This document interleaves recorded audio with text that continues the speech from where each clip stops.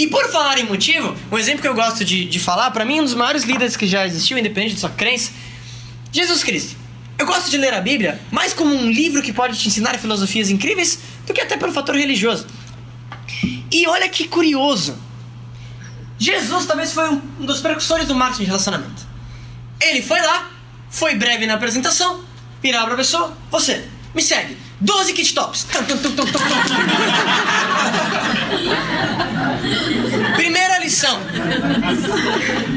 Primeira lição que Jesus dava: seja breve.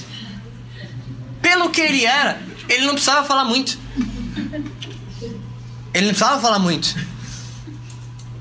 Aí começou a equipe dele.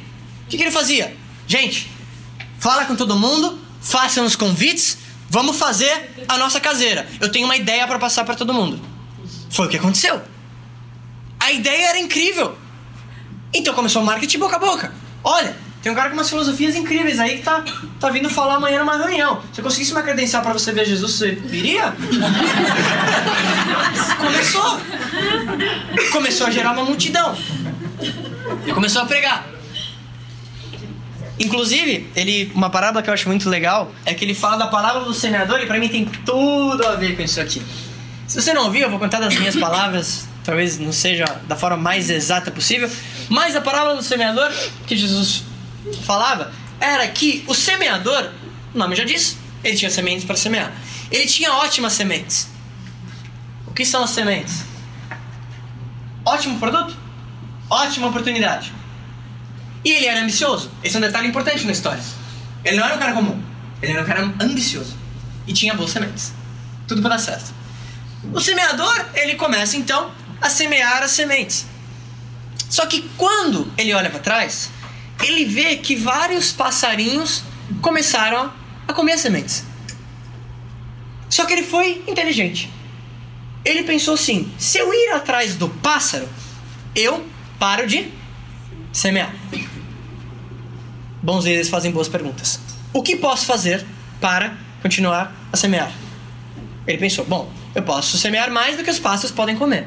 O que é o pássaro no teu negócio? É a pessoa que talvez você convida alguém, uma pessoa que ela conhece, e fala assim: você não vai ver aquele negócio de multinível, né? Nossa, você vai fazer aquilo. O pássaro sempre vai existir. O que você pode fazer é semear, convidar mais do que os pássaros conseguem comer. Mas eles vão continuar lá. E se você ir atrás do pássaro, é burro, porque você para de semear. Ele continuou.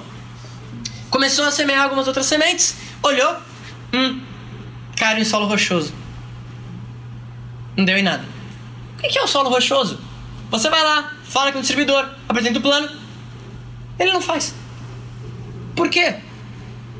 É assim. Não tem porquê. É assim. De novo falava: não fica perdendo tempo nisso. É relevante. É assim.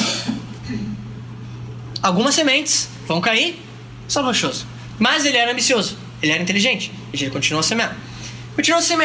Algumas sementes caíram numa parte do solo e começaram a mostrar que estavam crescendo. Mas no primeiro dia de sol forte, queimou. O que é isso no nosso negócio? Você começa a pessoa, ela começa o negócio. Na primeira dificuldade, cadê o João? Parou. E começou agora. Parou. Algumas sementes, no primeiro dia de sol, ele continuou a semear. Algumas sementes começaram a crescer, só que elas cresceram entre os espinhos. O que é o espinho? É a mentalidade. É a forma que a pessoa enxerga sobre a dificuldade. E essas sementes morreram. E aí ele continuou a semear, até que finalmente algumas das sementes caíram no solo fértil e geraram para ele uma plantação incrível. Então, Jesus, ele contava em parábolas, e ele falava um negócio muito interessante. Ele falou assim: eu conto por parábolas porque eu quero que as pessoas que tenham que entender, entendam. Muito inteligente.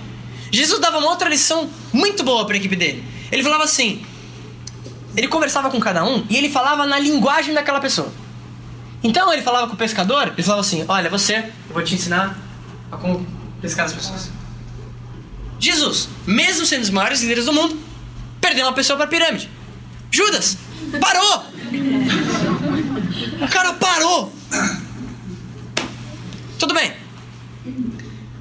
Agora, por que eu tô falando isso? Para falar de crença, pra gente finalizar essa parte. Esses apóstolos, imagina, eles tinham uma ideia para falar para as pessoas. Eles foram perseguidos, torturados, mortos. Mas por que eles continuaram? Não era só por Jesus. A crença. A crença, ela vem da onde? Lembra? Tá ligada com o sonho.